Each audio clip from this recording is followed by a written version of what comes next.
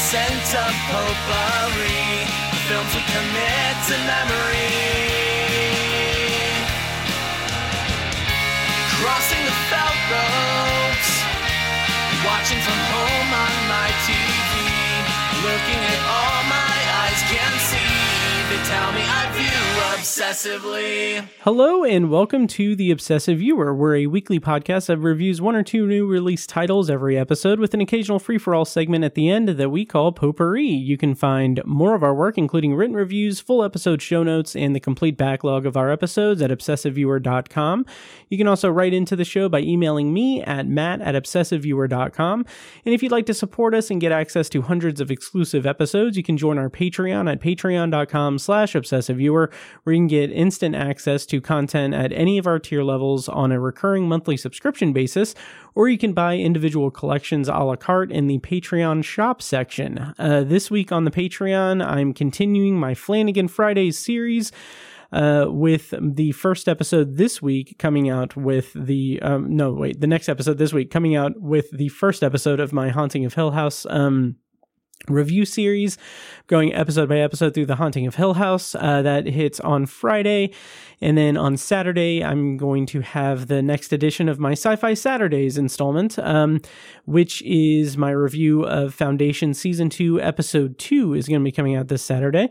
And then previous to that, if you're listening to this day of release, yesterday on the Patreon, I released my next installment of my Patreon Potpourri episode series, where I'm going through a bunch of stuff that I'm watching on Criterion Channel. That went up on Wednesday. It's a full-length episode, about an hour long, where I'm talking about 4 different movies I watched on Criterion Channel recently. This installment covers my thoughts on the Richard Linklater movie Slacker, Police Story and Police Story 2, and Design for Living. So that is up on Patreon for the $5 and $10 tiers. That is what's going on Patreon this week. Once again, you can sign up at patreon.com/obsessiveviewer for all that and a whole bunch more content. I'm your host, Matt Hurt, and you can find me on social media, which includes Letterboxd at Obsessive Viewer. And in our featured review this week, I'll be reviewing Michael Mann's latest film, Ferrari, which opened in theaters on Christmas Day and is rumored to be coming to VOD later this month, after what I have seen is apparently a disastrous box office return for the movie. And for this week's secondary review, later in the episode, I'm going to be joined by Mike to cover Dan Levy's directorial debut, Good Grief, which is currently streaming on Netflix. So that is what I've got going on this week on The Obsessive Viewer. I don't have a lot of news to cover in terms of industry news or anything, especially since I'm meeting with Mike here in half an hour. So I have a little bit of a tighter time frame for recording. But the one piece of news I wanted to bring up was that Judd Apatow has apparently spoken out against the decision for Barbie to be put into the Oscar race for adapted screenplay. He said that it's insulting to writers because there's no existing material from which to adapt it, that it was adapted. And to that, I saw like a tweet from Drew McWeeny that I'll put links to all this in the show notes. I don't have it right in front of me, but where he basically talked about how, no, Judd Apatow's probably wrong in that respect, because so much of Barbie, the movie, is predicated on our cultural understanding of what Barbie is in our culture. And that's why it is building off of what is conventional wisdom of the relationship between Barbie and Ken. And why Alan was funny is because of his role in the culture as a Barbie accessory, essentially. So it was really interesting. I'll put a link in the show notes. I don't really have like a dog in that race or anything because I don't care about the Oscars. I don't care about awards season or anything, which is funny because right now the Golden Globes are happening and I'm not really watching. I'm not watching it at all. I don't know anything going on. But anyway, that was just one little piece of news that Judd Apatow kind of came out in staunch opposition to the idea of Barbie being going for the adapted screenplay Oscar. I don't know what that does for original screenplay in terms of Oscar, thinking, but yeah, I don't know. There are people that are more interested in that cover that stuff. So, I don't really have an opinion on that one way or the other. That's all the news that I really have, this week. Yeah, I don't really have anything else. So I guess I can kind of just dive into the featured review. This week on the show, I am going to be doing a solo review of Ferrari, which came out on Christmas Day, last year and is, currently running in theaters. I watched it on a screener. Here's the thing. And this is going to kind of spoil a little bit of my review, not the movie itself, but I have a screener of this movie. And it's still playing in theaters. It's no longer playing in the theater that's right next to where I live, but it is playing at one that's kind of a little ways away that because of that, I was like, I'm just going to watch it at home. So last night I put it in and I was watching it and I got about 15 minutes in and I was just like, I'm too tired, and this is a 2-hour and 10-minute movie. I can already tell that it's not gripping me, and I don't want to turn it into a 4-hour and 10-minute movie by being distracted. So my plan was, I'm going to go to the movie theater tomorrow. That way I have to watch it distraction free. And maybe I'll enjoy it more. Spoiler alert, I didn't end up going to the theater, oddly enough, because the theater was kind of packed when I looked at the seats and everything. Like, there was not a lot of vacant seats in that showing that I was going to go to, the only showing I had time to go to today. And that's weird because, the movie didn't perform well at the box office or anything. Then again, it was a smaller theater, smaller auditorium that it was in, so that can account for that. But I ended up watching the screener at home, and I wasn't distracted by it. I stopped to get a drink, but I paused it and came back to it. So I ended up finishing it before I actually would have finished it in the theater, had I gone to that showing. So that's a little behind the scenes. Let me go into my featured review of the evening. Let's talk about Ferrari. Again, it's in theaters. I saw a rumor that it's going to be on VOD later this month. I couldn't really corroborate that, so that could be true or false. I'm not sure. I don't know when the expected, announcement for that will be. But basically, I will do a non-spoiler review and then go into a spoiler review. When I do the spoiler review, I'll play a clip from the trailer and then go into spoilers. The premise is set in the summer of 1957 with Enzo Ferrari's auto empire in crisis. The ex-racer turned entrepreneur pushes himself and his drivers to the edge as they launch into the Miglia. I already forgot how to pronounce that, and I was so proud of myself because I could pronounce it when I was watching at home. Anyway, a treacherous 1,000-mile race across Italy. Director for this movie was Michael Mann, making his featured directorial return after 2015's Black Hat that I didn't see but was widely panned. That I know a lot of people did not like that movie. So that's interesting. But the writers writer for the movie was Troy Kennedy Martin, based on the book by Brock Yates. Cast includes Adam Driver, Shailene Woodley, Giuseppe Festini's, and Penelope Cruz. So in non-spoilers, here are my non-spoiler thoughts on Ferrari. I didn't like it. I ended up rating it 2 stars. It's a shame because I know that Michael Mann has been trying to make this movie for 30 years from what I could see online. He's been trying to make it for 30 years. Originally in the 90s, I think it was going to star Robert De Niro. Throughout the process, I think Christian Bale was going to be Ferrari at one point, but it ended up being Adam Driver, which I will say up top, I feel like there are people who do not care for Adam Driver's performance in this, or at least the Italian accent. I would say that his Italian accent is probably a bright spot of the movie for me. I didn't have a problem with it at all. In fact, there were other actors in this movie whose accents were just horrible. But I thought Adam Driver did a really good job in terms of his performance in this movie, even though the material wasn't there for him. And that's what I'm going to kind of get into with this review, is that as a figure, Enzo Ferrari in this movie, he is kind of split into a couple of different fronts, basically. It's kind of positioning him as having this double life. It introduces right off the bat that he has this double life where he has like kind of a secret family. He's been having an affair with a woman played by Shailene Woodley. And then they have a kid as well. And the kind of a big dramatic part of the movie is that the kid is a secret, and no one really knows about this kid that he has, this illegitimate child that he has, although he and his wife are kind of in an open marriage, and it's kind of messy in that regard as well.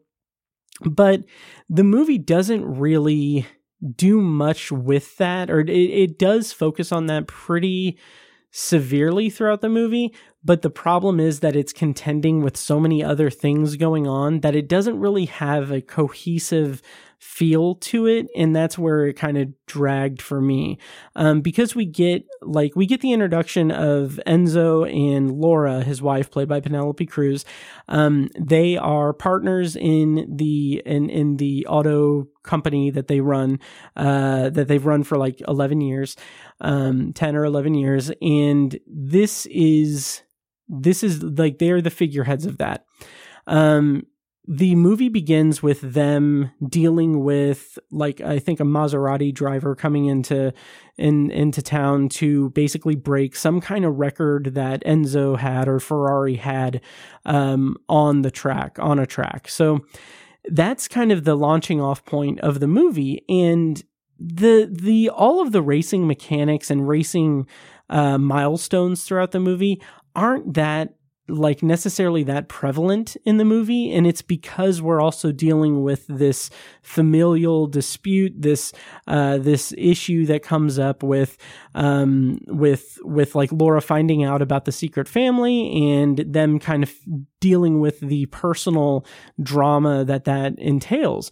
Which that combined with the racing aspect of the movie and the whole Ferrari enterprise being in very, very, very dire straits monetarily speaking, those individually are interesting concepts, but when you mash them all together and it kind of mash them all together in a way that makes it so that nothing really comes through to the forefront, that makes the movie feel very, very slow paced, very dull, and very much unfocused. That's kind of my main issue with the movie overall, is that it really, really feels unfocused. And it feels like by the end of the movie, we're supposed to have like a pretty clear picture of who Enzo Ferrari was, who he is as a subject in this world, in this movie.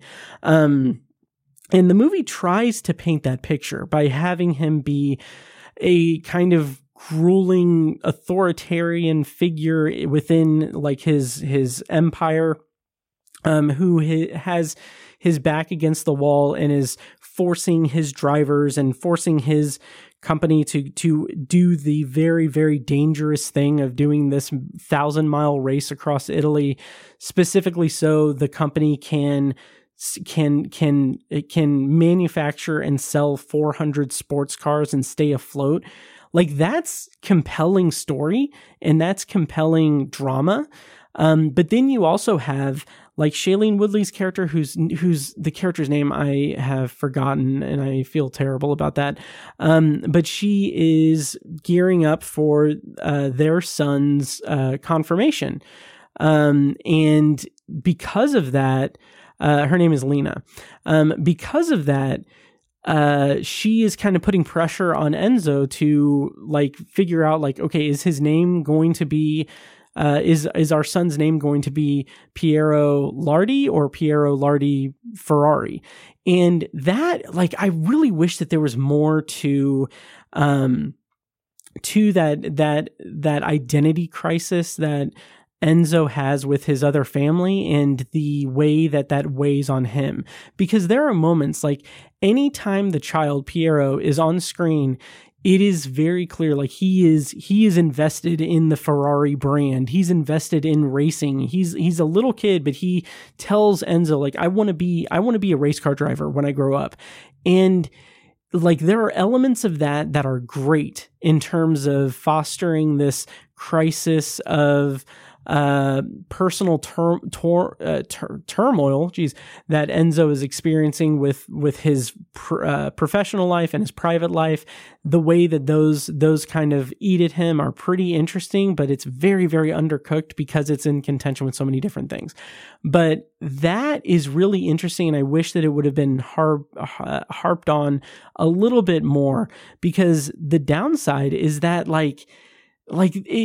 because there are so many different things going on in the movie, because of that, we have this vacuum of detail, or this not vacuum, but this very short span of time that is supposed to be about, to cover like the identity crisis of Piero and who he is as a Ferrari or as a Lardy, basically, Shailene Woodley's character's last name. And so because of that, because that's so confined, there's a scene that feels just so heavy-handed and like such a narrative shortcut, where Ferrari is leaving the house where Lena and Piero live, and Piero is in the window, and he's just like he's like pounding his fists on the pane, saying Ferrari, Ferrari, Ferrari, and it's like that. It just comes across as so. Like it just comes across as just a quick shortcut to communicate to us that, like, oh yeah, Enzo has to make a choice and he needs to figure out if he's going to claim this child as his own and make him his heir, basically. And it's such a cheap tactic in terms of the story or in the screenplay, and it didn't play well for me. Other parts in this movie, again, the urgency, the sense of urgency and importance that is placed on the different drivers and the race itself of the 1,000-mile race across Italy, the Miglia. That whole aspect is so undercooked, and it just doesn't feel like it should have, like, it doesn't feel like it has the importance that it should have. And by the end of it, you realize it really should have had a lot of importance. It comes very late in the movie. With about 40 minutes left, we get like the actual race. And in terms of filming it, it looks good. It looks interesting, especially with the backdrop of like Italian countryside and just this beautiful like landscape and everything. That's great. Like, it looks great, but it's just kind of a very kind of too little too late, because we don't really get at least I didn't really get the sense of urgency with it. And that's kind of a problem with the entire movie, is, again, it just kind of plays up these too many different things about Ferrari's life.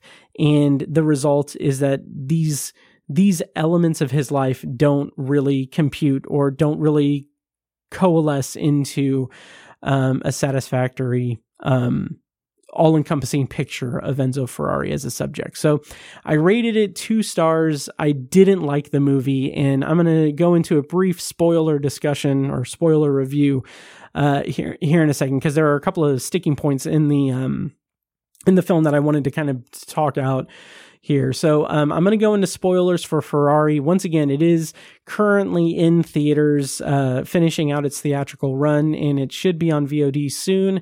But I honestly can't really recommend it. It's not really that good. You might enjoy it, but it just felt very, very undercooked for me. So, so having said that, I'm going to go into spoilers for Ferrari. I'm going to play a clip from the trailer.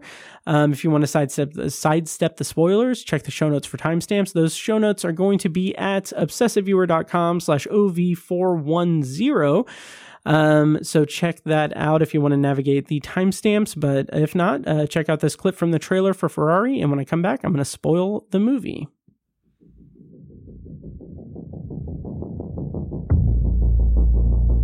Two objects cannot occupy the same point in space at the same moment in time. The corner races at you. You have perhaps a crisis of identity. Am I a sportsman? Or a competitor? If you get into one of my cars, you get in the win.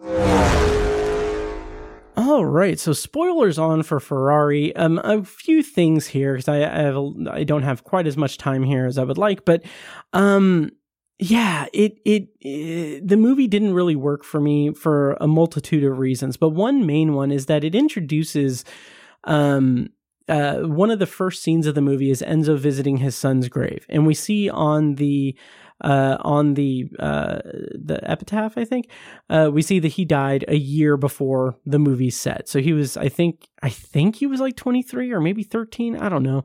But he died a year prior to when this movie takes place. And we see this moment of vulnerability where Enzo is talking to his son's grave, and he's talking about how he's haunted by ghosts, that of his brother, his father, and then he references two friends who died while racing.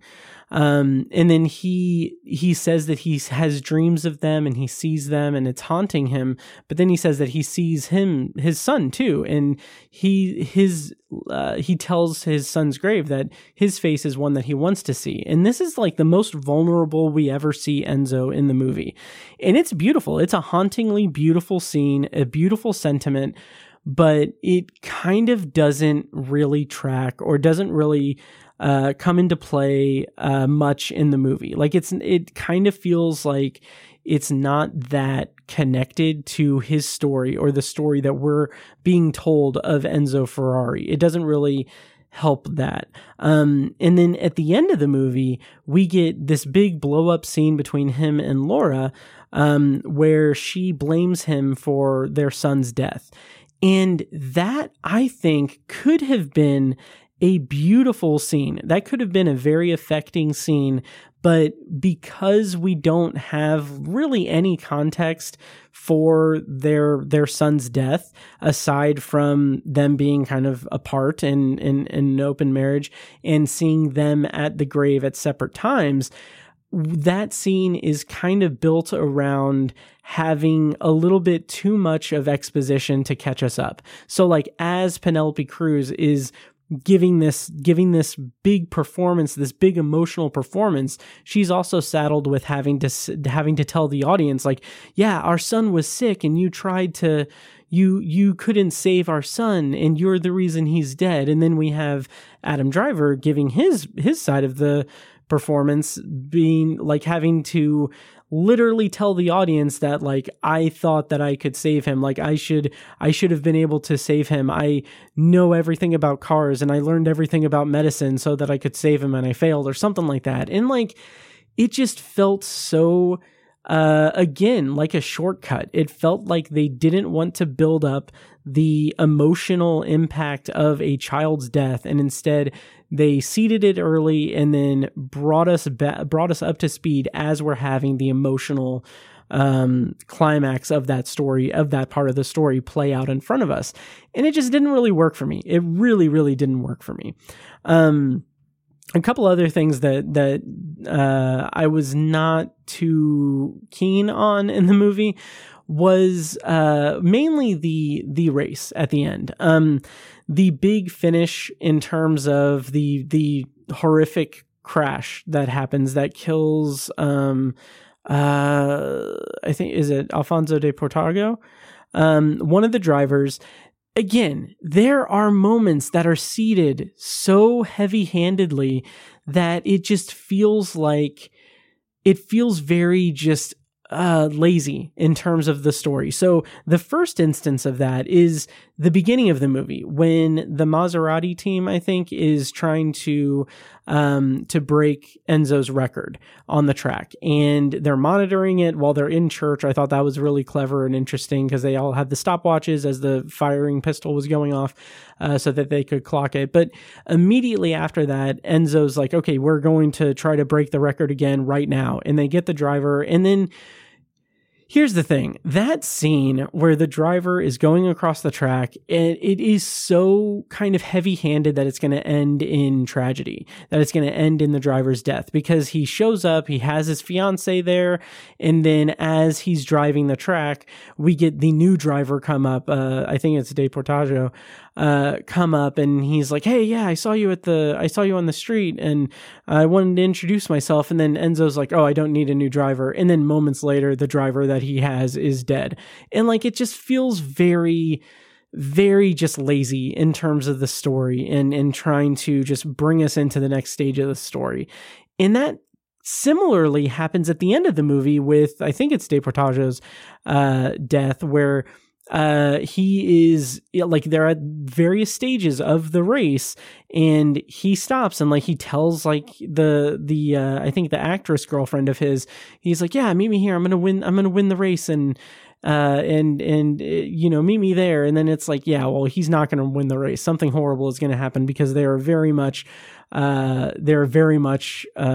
basically I don't know, it's very heavy-handed. It's not well concealed at all. And I can understand the symmetry of it, I guess, like the calling back to it, but to the beginning, but it just felt very, very undercooked and lazy. So that didn't work for me. The actual visualization of the crash is horrifying, is absolutely horrifying. There's a thing where online, there was a clip of someone asking Adam Driver what he thought of how fake or how goofy the crashes looked in the movie. It said an audience member at a film festival screening in Poland asked Adam Driver what he thought of the crash scenes.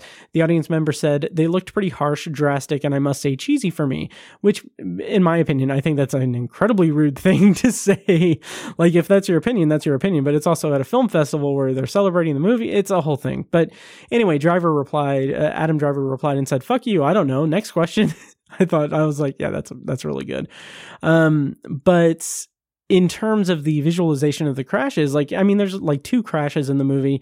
The big one is a little bit clunky and awkward, but it didn't really drive me away from the movie, because I already wasn't that invested in it or anything. So that was a little bit of that I didn't really care at that point. What I wasn't anticipating was that we would see it just clear out that crowd. It was very, very unexpected to actually see the car just like knock down the people in the crowd. I thought that was just kind of devastating and horrifying. And it's a shame, because the movie didn't really build up to that moment for me in a way that would have made that more dramatic, or would have made it land more with me, because throughout the movie up until that point, we've been dealing with so many different facets of Enzo's character, that the entire, like, the race itself and the implications of what it means for who Enzo is in terms of like his drive to be on top and to win and to be successful and everything. Because of all that, like, it didn't really resonate with me as a defining moment of the movie. And that's a shame, because it really happened. So, I don't know. But anyway, that's a kind of brief featured review, but I don't really think I have much else to say about Ferrari. I wasn't really that big a fan of it. I didn't like it. I rated it 2 stars.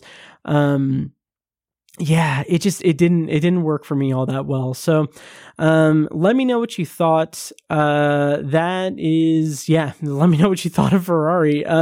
It's a brief review, and I'm sorry for that, but I don't really have much else to say about it. By the end of the movie, when we see the like title card or it's after, Penelope Cruz, Laura, before, like, after she said, like, you never give your son your name until I'm dead or whatever, and then the title card at the end is just like, she died in 1970 something, and then Piero Ferrari is now the like executive or whatever in charge of Ferrari, everything. And I'm like, okay, that seems weird. I don't know. It didn't really, maybe it's a biopic problem because I don't really like biopics in general.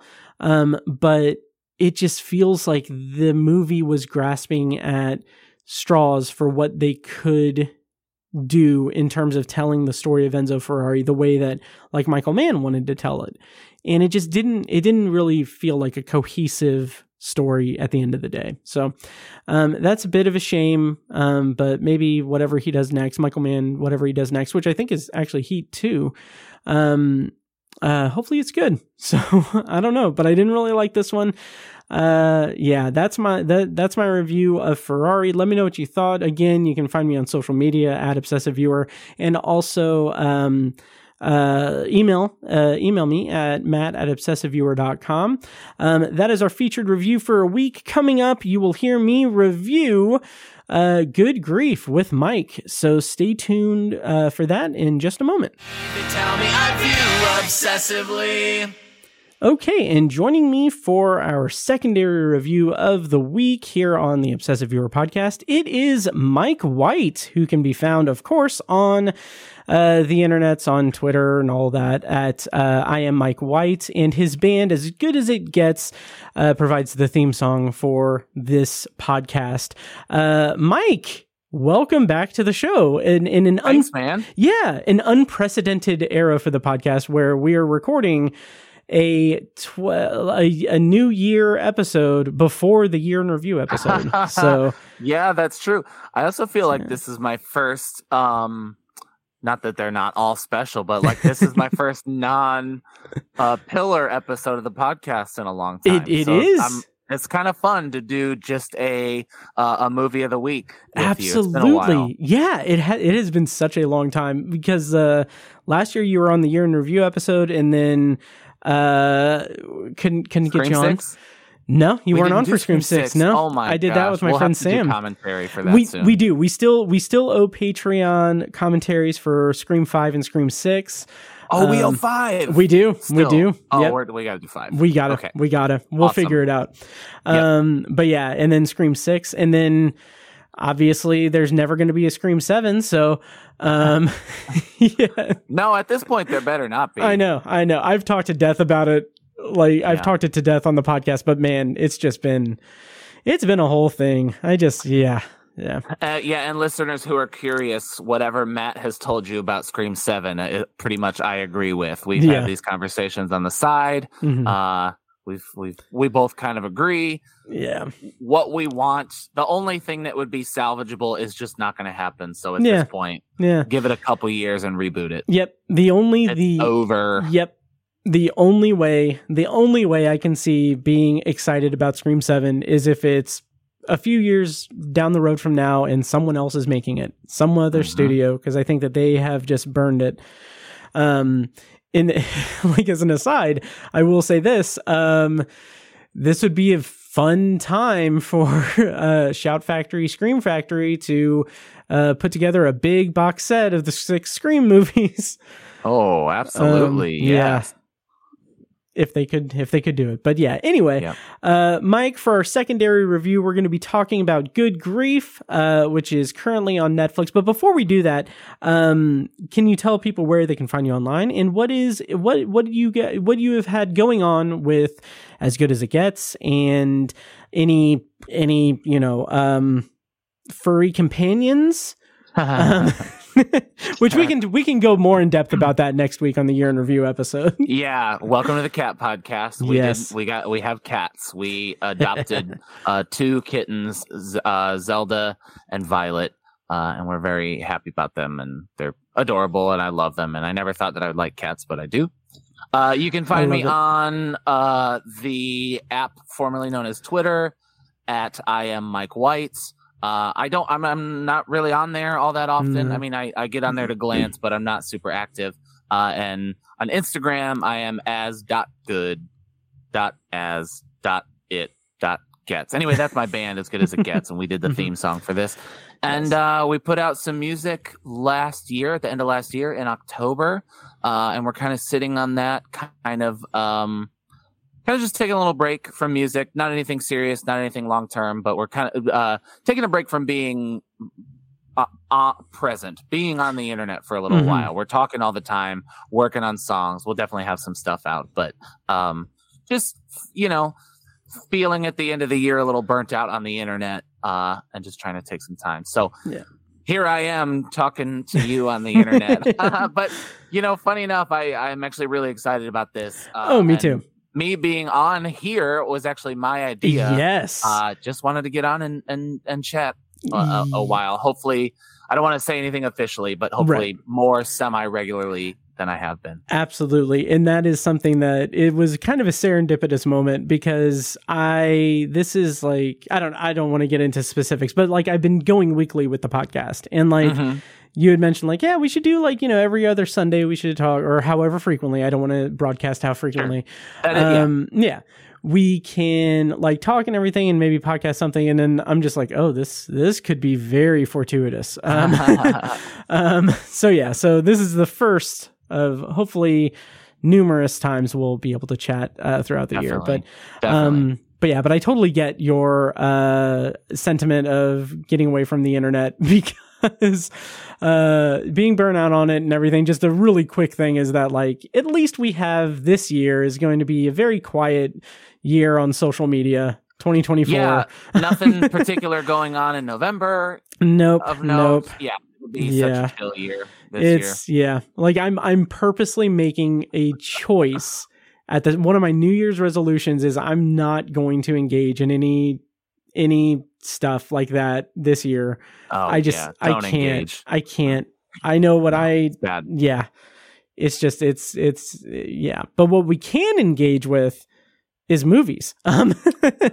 We can. In particular, we're talking about Dan Levy's directorial debut. Yes. Good Grief, which hit Netflix on January 5th, so this past Friday. The premise, according to IMDb, is when his husband unexpectedly dies, Mark's world shatters, sending him and his two best friends on a soul-searching trip to Paris that reveals some hard truths they each needed to face.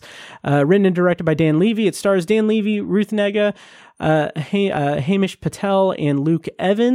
Now, Mike, I think hopefully if we have time, we can do a non-spoiler and spoiler review if you're good with that. Sure.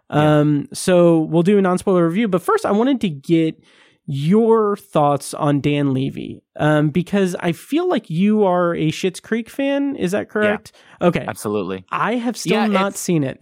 Oh, that's wild. Okay. I didn't know that. It's funny that you say that because I was going to say before we even talk about the movie, I think you have to start with Dan Levy. It's interesting. We're kind of pronouncing his last name differently. Yeah. I don't know if I'm probably saying it wrong.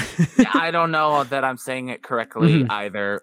Dan Levy, Eugene's child. I apologize to the Levy or Levy family. But, I was more focused on making sure that I didn't mispronounce Ruth's last name. So to begin, like I said, I do think this conversation begins with him, and I think he's a treasure. I love Dan Levy. I really did like Schitt's Creek quite a bit. My wife and I binge watched it. I guess back during quarantine, and we loved every minute of it. And he's really the standout in a pretty stacked cast.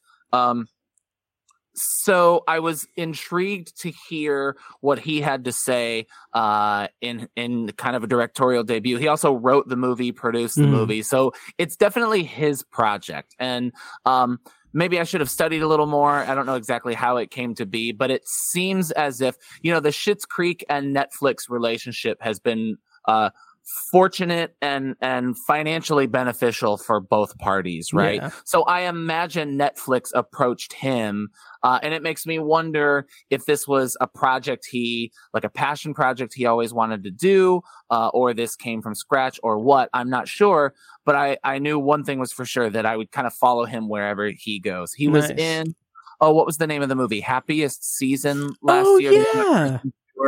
The Christmas movie that I thought was very good. But I love Dan Levy. His presence on screen. I love the way he carries himself.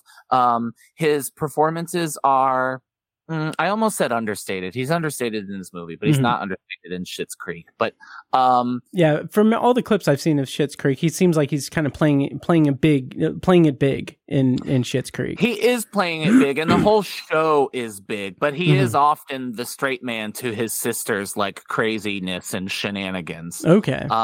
So he's great. And I also think he's pretty great in this. And I love him. I think I would kind of watch anything that he would do. So what about you, as someone who hasn't watched Schitt's Creek? What drew you to this? Was it Dan Levy? Was it the Netflix partnership? Was it the trailer? What do you think?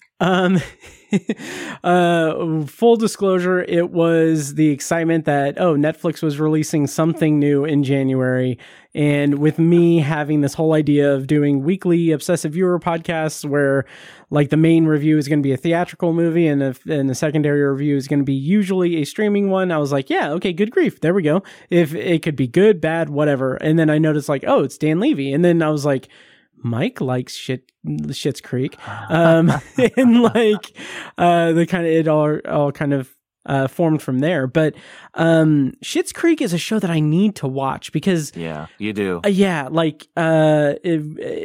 Correct me if I'm getting any of these wrong, but like Eugene Levy, Catherine O'Hara, Dan Levy, and Annie Murphy, all people who I have seen in things and loved them in things. Yeah, and like, I'm sure that there are other people in the show, but like, I feel like it would be a very good fit for me.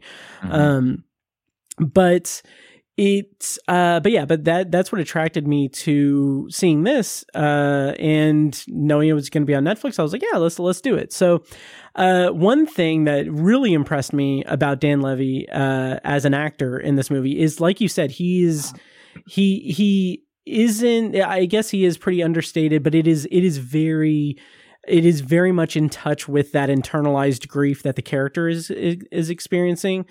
And this might be a completely superficial, completely dumb comparison, but like there was a moment like probably halfway through the movie where like, in terms of his overall style and like the costuming and like his wardrobe and like the winter thing, like he looks like damn good. Like he's like dressed very, very nicely. And like I put in my notes, there's something to his presence, the combination of the way he looks, like the sweater and everything, the facial hair, and the way that he is communicating his feelings and his grief, that I wrote, he's like the embodiment of what Ted Mosby from How I Met Your Mother saw himself as, but could never be. That's so good. Oh my gosh, that's spot on. I just had that feeling. I was like, yeah, okay, this is like Ted Mosby's like dream persona. Gosh. I can't believe how spot on that is. That's perfect. Thank you. Yeah, there is something gravitational, I think, about Dan Levy and his gait, the way he carries himself. He, his mannerisms with his hands and his voice are very elegant and soft and understated, but he's also like over 6 feet tall. So he's a large person with a presence who is unbelievably stylish. I feel the same thing that you feel. So if we start reviewing the movie, I'll just say he's the best part of the movie. Oh, hands down. Yeah. And that's a good thing for him. I do think we'll have some critiques about everybody else. But he does, he has a gravity, and he was that way in Schitt's Creek. He was the funniest. And then when some of his storylines in Schitt's Creek became a little more dramatic, those were also I keep saying gravitational. I don't know. It was just magnetic, the best part. Yeah. Magnetic, yeah. And that translated into in a feature film version of the Dan Levy experience as well. He's so interesting to watch. Yeah, and there is also like, for the faults of the movie that we'll get into in terms of the supporting characters, I would say, for the issues that arise from that, the script, as it deals with Mark as a character and his grief, is very smartly written. The way that it doesn't center the emotional like outbursts or anything that he could have. It doesn't center it around like a dramatic moment. So like the scene in the shop where he is trying to exchange something, he has like an emotional, like not breakdown, but he has an emotional moment where he like lays it all out and he's like, this is why I'm doing this. This is what's happened. But like, that's not like a big, that's not a big centerpiece emotional moment because it's living in that grief. And there are scenes where he's just expounding on like what he's feeling in terms of his grief for his husband that I'm just like, that is just such a beautiful and haunting like expression of what it is to lose someone. And I just thought that was very, very strong writing and performing from Dan Levy.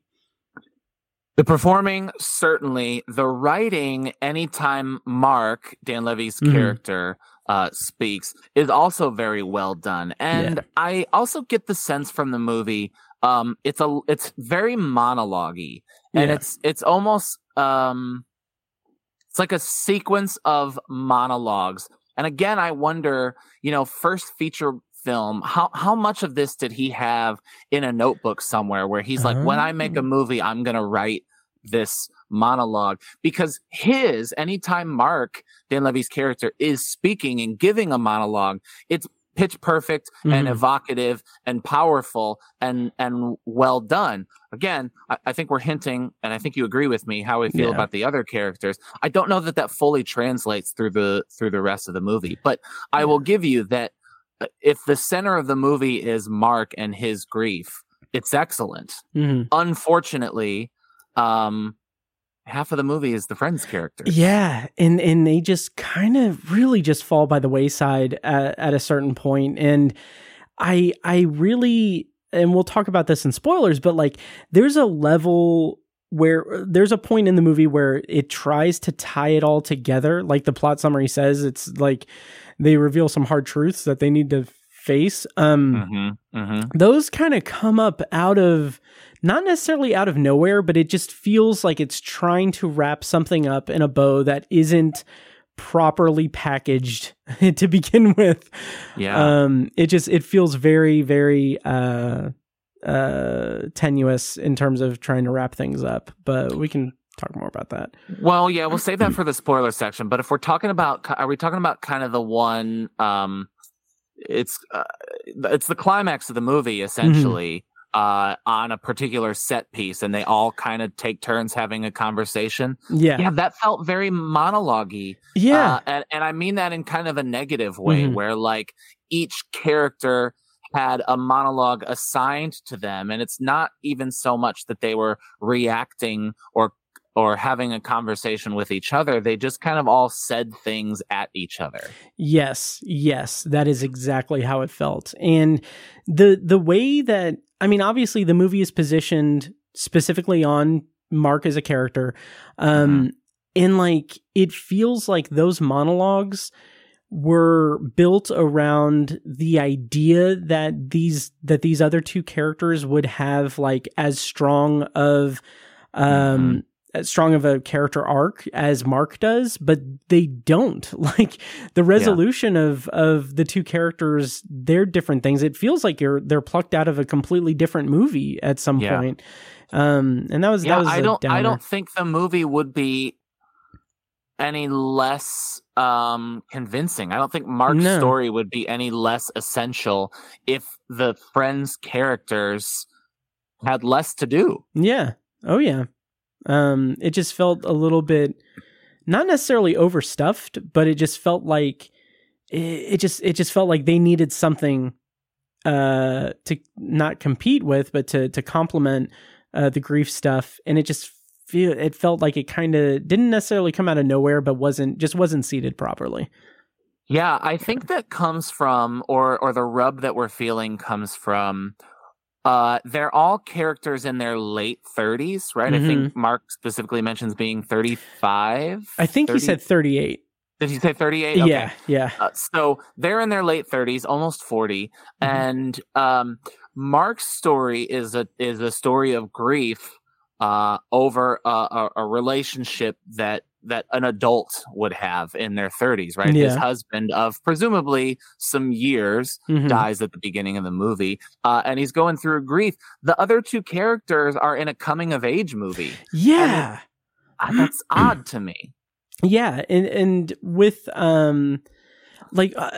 in terms of like Sophie's character arc, she is kind of at an opposite end of Mark in terms of like her relationship in the movie, in that it's not necessarily a state of arrested development, but it's like a thing where she can't get to the next level with the guy she's with, which is like you said, it's a good coming of age arc and everything, but it just doesn't really it doesn't really mix well with the grief stuff. And I think that, like I said before, it just kind of feels like her and the other character, Thomas, like they kind of fall by the wayside. Yeah.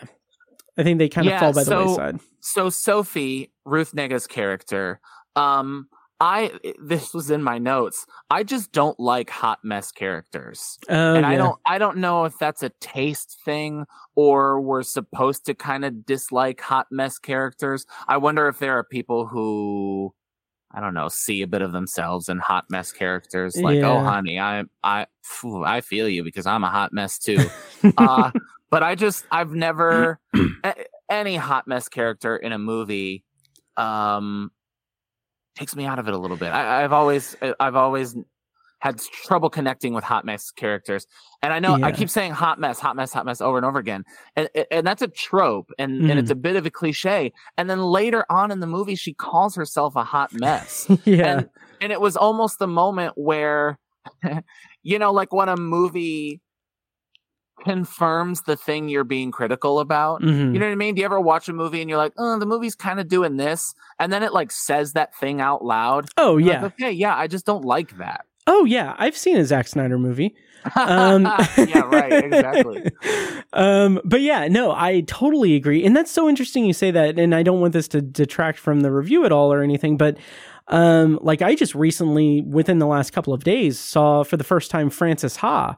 The Noah Baumbach movie, and like that's a hot mess character coming of age story, and like it's done so incredibly well because the character is so endearing and so interesting at that it's like seeing any other movie that has that archetype is going to be just downgraded for me because it exposes the archetype. It's kind of like the Walk Hard, the Dewey Cox story effect on music biopics. Like I've seen the best in Frances Ha, and like seeing now Sophie in Good Grief, it's like, okay, we get it. Like do something a little bit more interesting. And like the resolution of her story is upbeat and uplifting and interesting, I guess. Sure.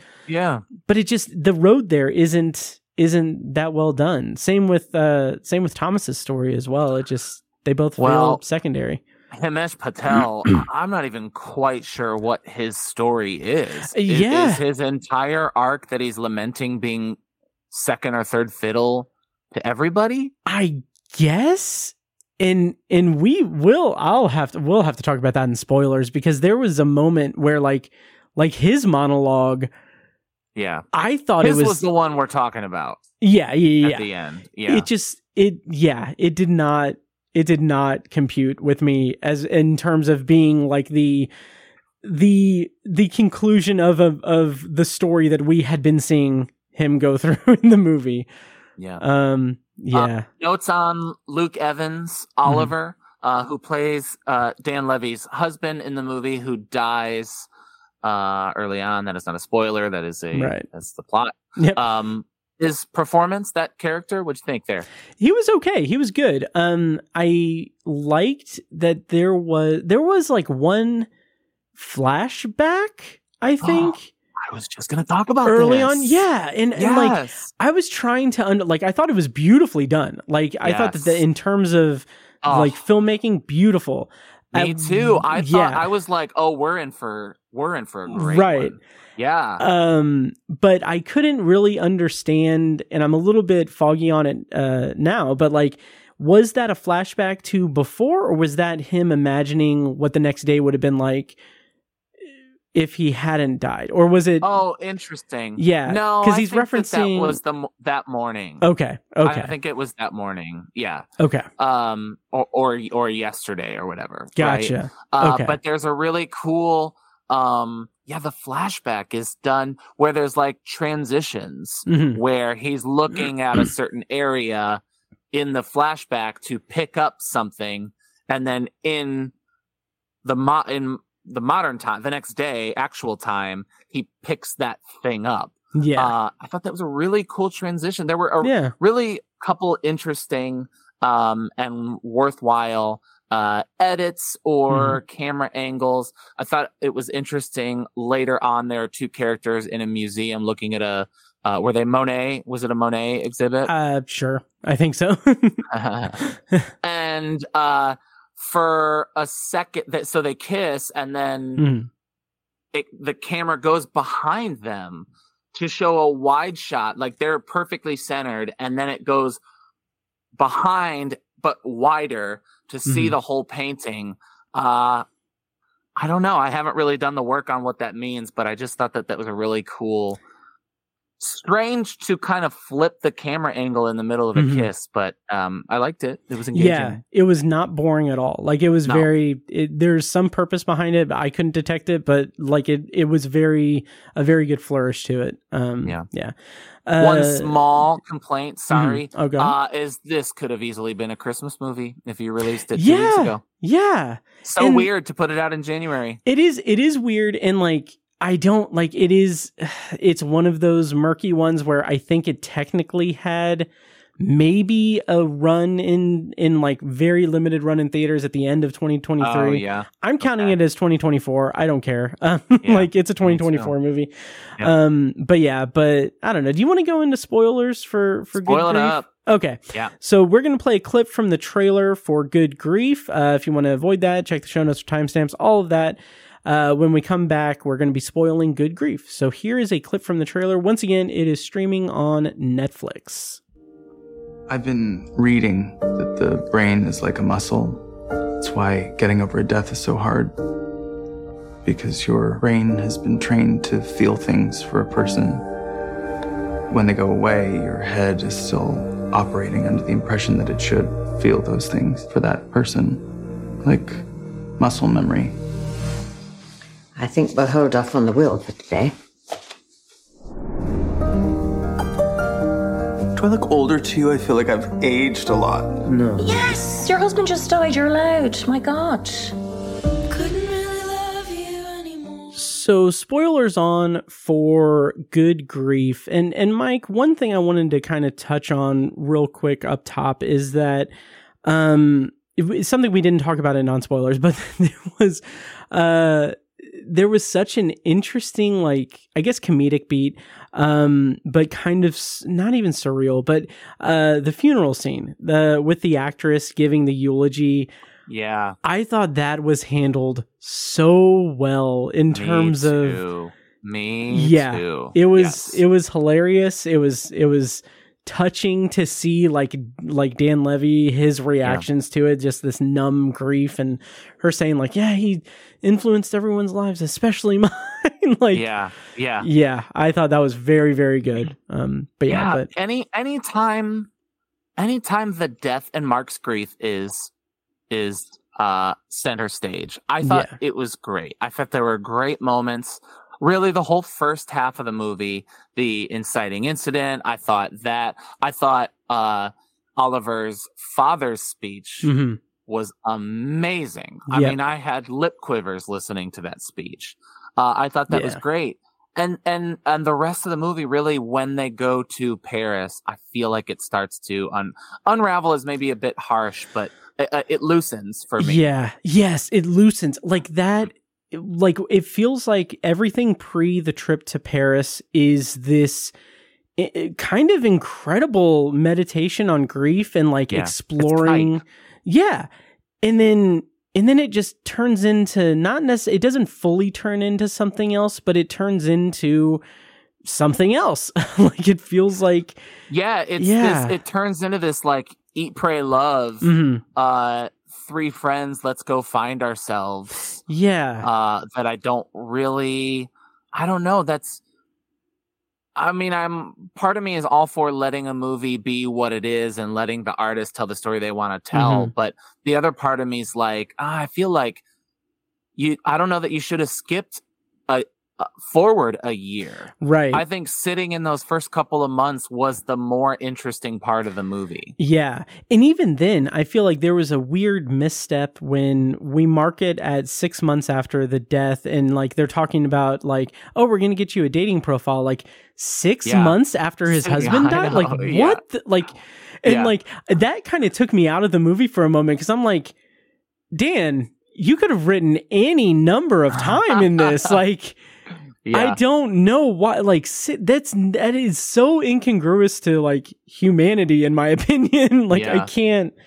Yeah, I don't know. So the major spoil or twist, if it's a twist, I don't feel. I feel like calling it a twist is maybe a little unfair. But basically, Mark finds out that his husband was sleeping with somebody else and planning on leaving Mark that night, and left him a Christmas card and basically said, I found somebody else. And we meet that character. So part of the tension of the movie, or at least from the middle of the movie to the end, is how does Mark deal with that grief in Congress with the anger he feels toward him at the same time. And I think that that's interesting. I think that that's a great wrinkle. I think dealing with that is great. I also think keeping that a secret from his friends is interesting storytelling. But to kind of go back to how I feel like sitting in those first couple of months of grief would be better, that it reminded me of Alexander Payne's The Descendants. Oh, I have not seen it. Oh, no. Okay. Yep. Well, it does this sort of thing better, and the grief is confined to a short couple of weeks, or maybe a month or two, or something like that, and you really feel George Clooney dealing with that rather than this odd friendship coming of age trip to Paris. So let's talk about that Ferris wheel scene. Yes. But real quick, just first off, the whole like infidelity thing. Like there's a moment where I think he references that they were in an open marriage, or that and like I thought that was interesting, but it was kind of just, it didn't really go anywhere, or wasn't really that prominent. But I thought that was interesting to introduce that and be like have this like this person that he has no knowledge who he is or anything being present, and like being someone that's, as he says in the movie, shares him with him. But it also felt like it was so underwritten as a mystery that it felt like it kind of felt like it was, if not intentionally, then just unintentionally, like leading toward like, oh, it's actually going to be like he has like a long lost nephew that he connected with or something, and then it's going to be all a big misunderstanding. But it wasn't, and I was fine with it. But anyway, the underwritten is a good way to put it. Because I think the whole plot is underwritten. Yeah. Whereas the monologues, to varying degrees of success, are overwritten. Yes. And like that. So let's go ahead and go to Thomas's monologue on the Ferris wheel. For the climax of the movie, that was my least favorite scene. Yeah. I was really out on the movie by then. In that scene, if I missed something, or if I'm misinterpreting it, let me know. But like, is there, like, it was him saying, like, was he confessing his love for Mark? Or I think it felt, you know what's funny, that's my read of it as well, but I so disliked that idea that I kind of like discounted it. I was like, surely that's not what he's saying. And it felt so like out of nowhere, especially because they had mentioned earlier in the movie that like, yeah, they dated for a year 15 years ago and it didn't work. And it's like, yeah, so they're friends. Okay, cool. Like, that's fine. I don't know why we would need something like that when we also have this guy going through grief of his husband. Like, it's just so, it felt very unnecessary. It kind of felt like the movie was searching for an arc for Thomas and landed on that rather than, so I don't know. In terms of dialogue, it's great, but I think that I think there's some work to be done on his plotting and character stuff. Yeah, that's a good point. It's like the words he was saying were impressive, but the choices were odd. I didn't quite understand. Yeah. And then Sophie has the whole thing where it just kind of turns out that she's like, oh yeah, I'm a lush. I'm an alcoholic. I'm going to stop drinking. And then the denouement is like, oh yeah, I'm married to this guy again. Like we got back together and we're getting married. And it's like, okay, okay, that 5 minutes ago you're confessing that what your main problem is and everything. And like, it just felt very rushed. Like it's like showcase, like having this big moment reveal like what the issues are that they have and like how that affects their friendship. And then like, instead of having that be earlier in the movie or what have you, we have that like at the climax of the movie. And then the resolution is them like, now that they have expressed that or said that out loud, now we skip past where they work through it, and now they have worked through it, and it's like, it didn't work for me. It does a lot of telling rather than showing at the end of the movie. And I think I'm left disappointed because it starts so well. Should we do? You want to wrap it up and kind of give our let's final start thoughts? wrapping it up. I ended up rating it 3 stars.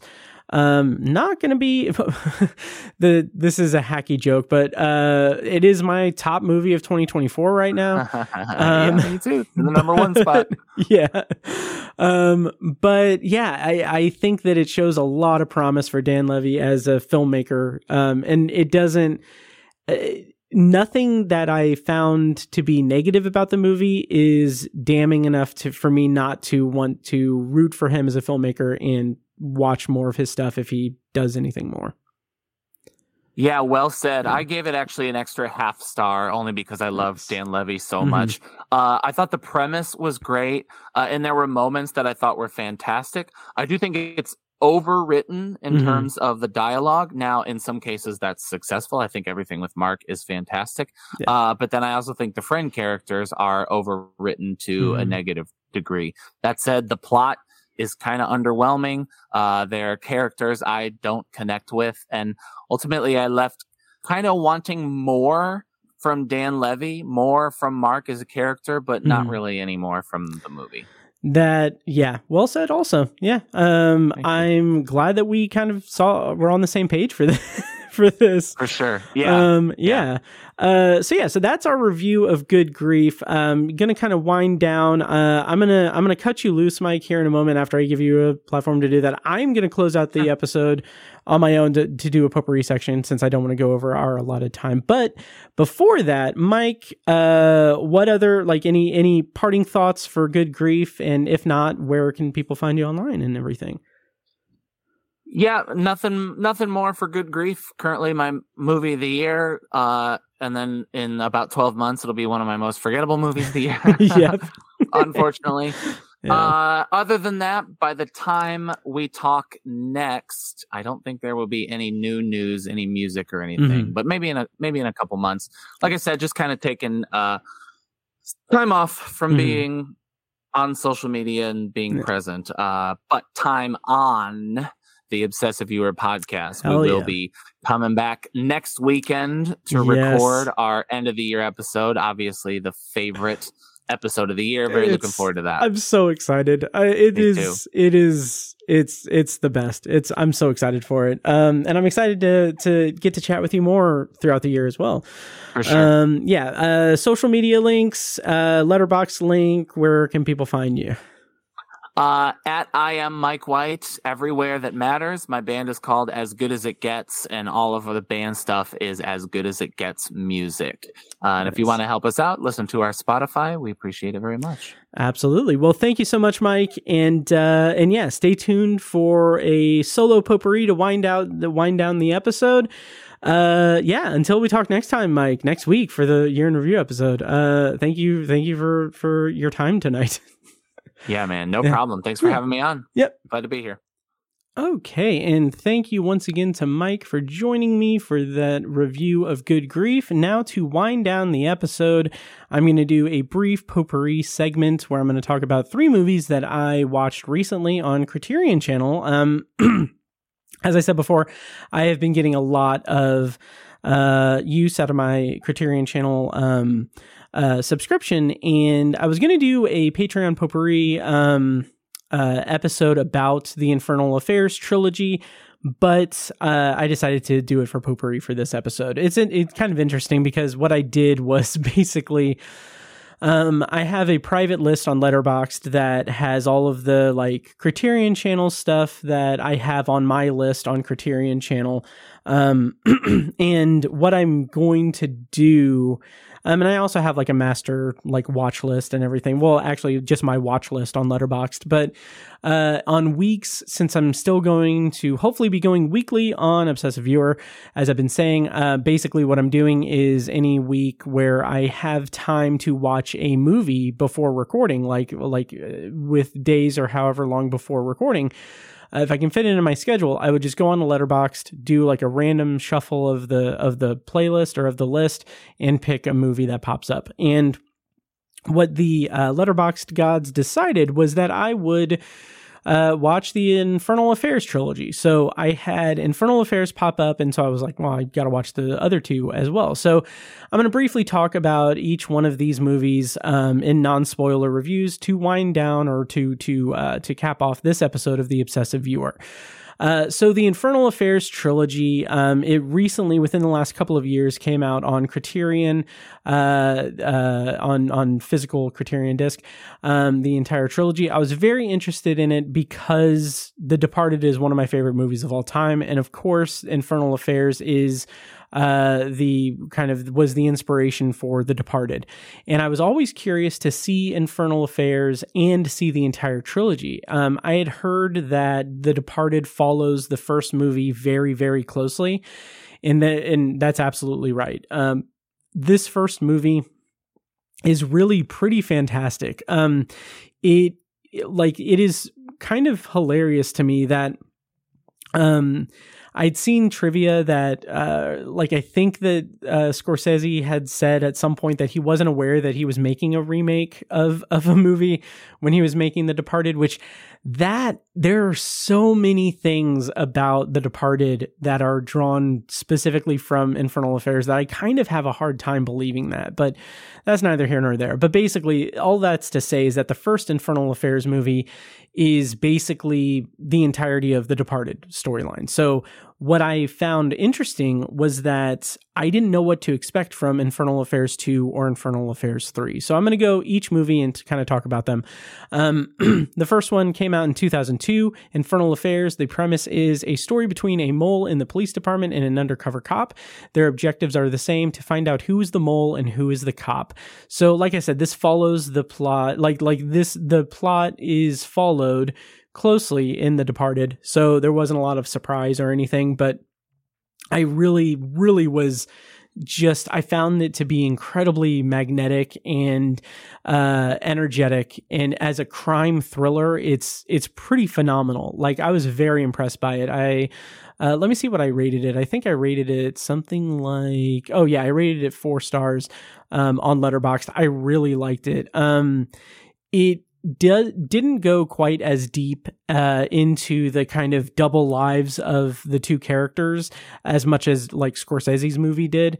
But the thing that I found really, really kind of something that I found very interesting about it is that it kind of focuses on this broader question of what makes someone specifically a good or bad guy.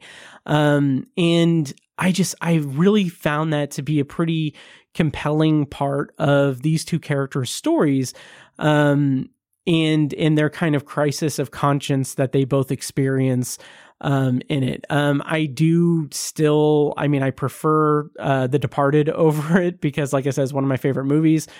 And yeah, but I can see myself revisiting the Infernal Affairs trilogy as a whole in the future, because I found this first movie very, very compelling. Now, the sequels, Infernal Affairs 2 came out in 2003. They both came out in 2003, in fact.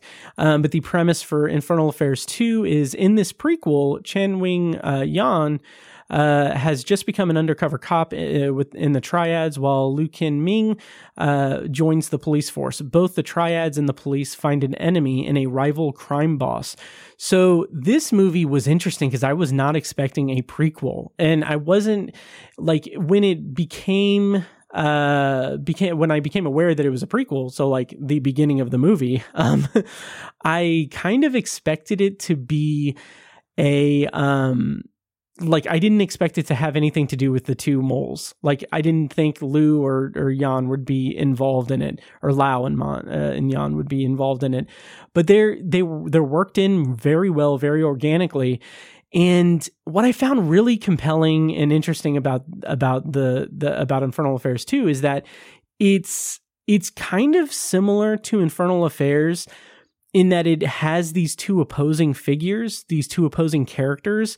But in this movie, it's, instead of it being Yan and Lao, the two moles, it's Wong and Sam. Sam being the kind of head, like, gangster from the first movie, and Wong being the kind of police captain guy.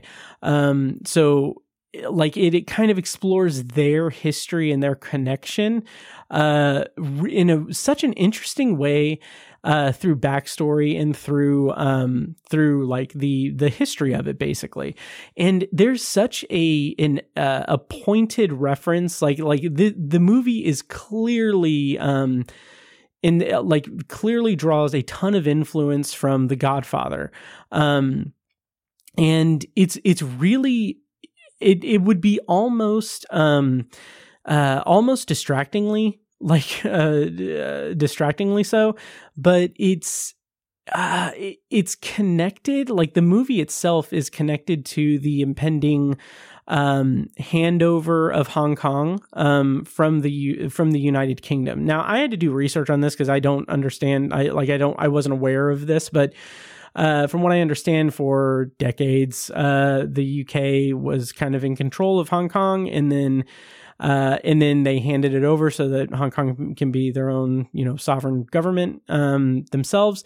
And this movie is set like in the lead up to that, and I'm not smart enough to detect what the subtext of the movie is or what commentary they're doing, but I know that it is very much there is a commentary done. Like, I'm ignorant of it, of the finer details of it, but there is clearly like commentary being fed in this movie about Hong Kong and the handover of Hong Kong.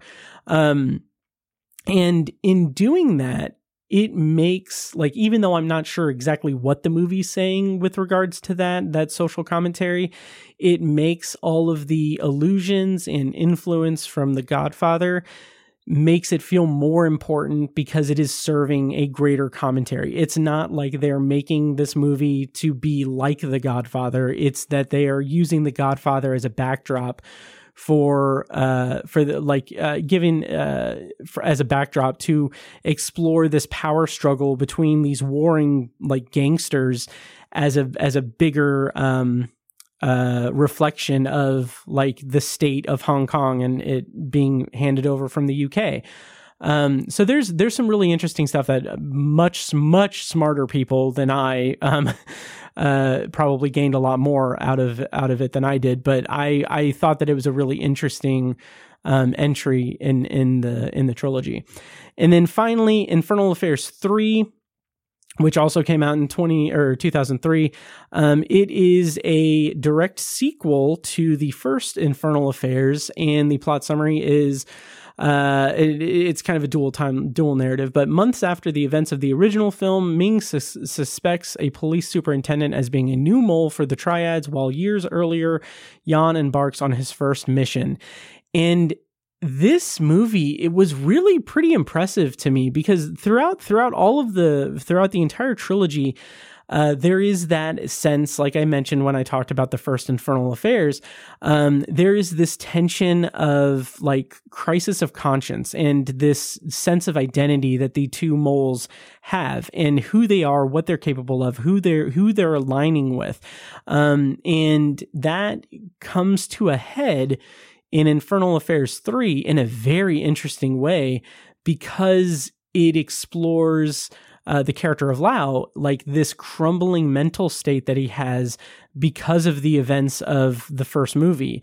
And in relation to this pseudo cat and mouse game between him and this shady guy who may be another mole, the way that reaches a conclusion, it caps off the entire trilogy in a very memorable way and very satisfactory way for me, because something else that permeates throughout the rest of the other two movies, the first one and the second one, is that it has like these I guess like Chinese proverbs or some kind of proverbs that not even proverbs, that's probably wrong, but like these philosophical like things where it talks about this continuing experience of hell, like these like the constant circle of hell that people find themselves in, and there's no coming back from it.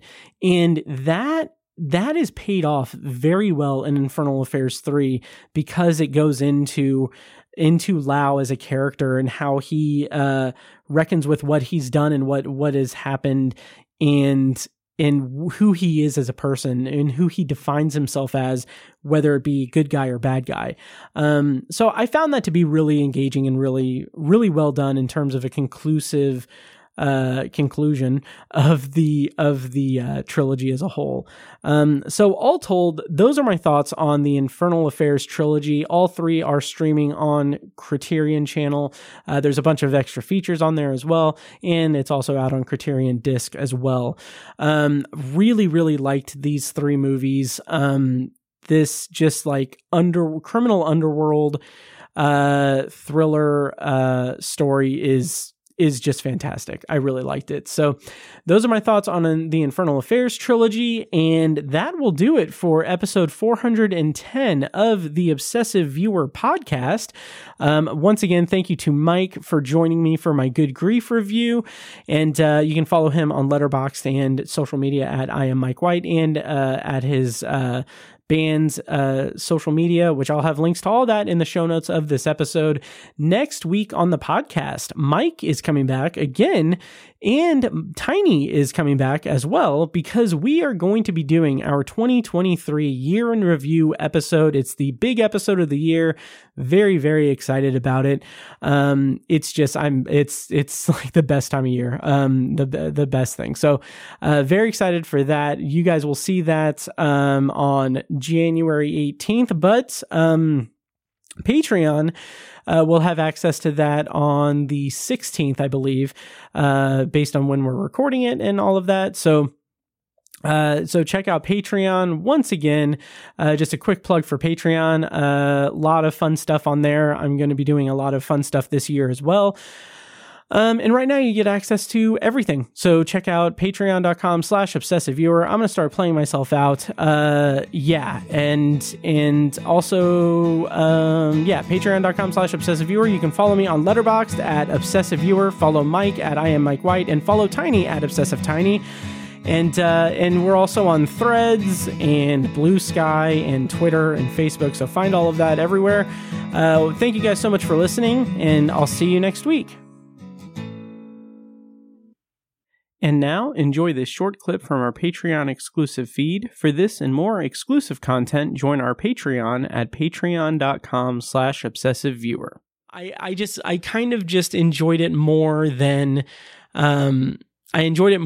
Scanners, and mostly because of James Woods, his character's arc with his girlfriend. And it's something that I found kind of interesting, that the two of them, they get into a little bit of experimentation and pushing themselves physically into some kind of kind of tame, really, but still kind of pushing their boundaries of like sadomasochism, and going into some interesting, like they're crossing thresholds in their physical relationship. I'll say that as weirdly as I can. Thank you for listening to the Obsessive Viewer podcast. This episode was produced and edited by me, Matt Hurt. If you have feedback, thoughts on our reviews, or just want to connect, you can email me at matt@obsessiveviewer.com. For more information on all of our shows, including a full archive of our episodes and show notes, plus plenty of written reviews, visit obsessiveviewer.com. If you enjoyed the show, please give us a follow on social media and subscribe to us on your podcast app of choice so you never miss an episode. Also, consider rating and reviewing the show on Apple Podcasts, Spotify, and Audible to help increase our visibility and help grow our community. If you want to support the show and help keep us going while getting early access to new episodes as well as a steady stream of exclusive content, you can join our Patreon at patreon.com/obsessiveviewer. Our theme song is A Little Mad Sometimes by As Good As It Gets. For more of their music, check them out on Spotify and at asgoodasitgetsmusic.com. Thank you so much for listening, and we'll see you in the next episode.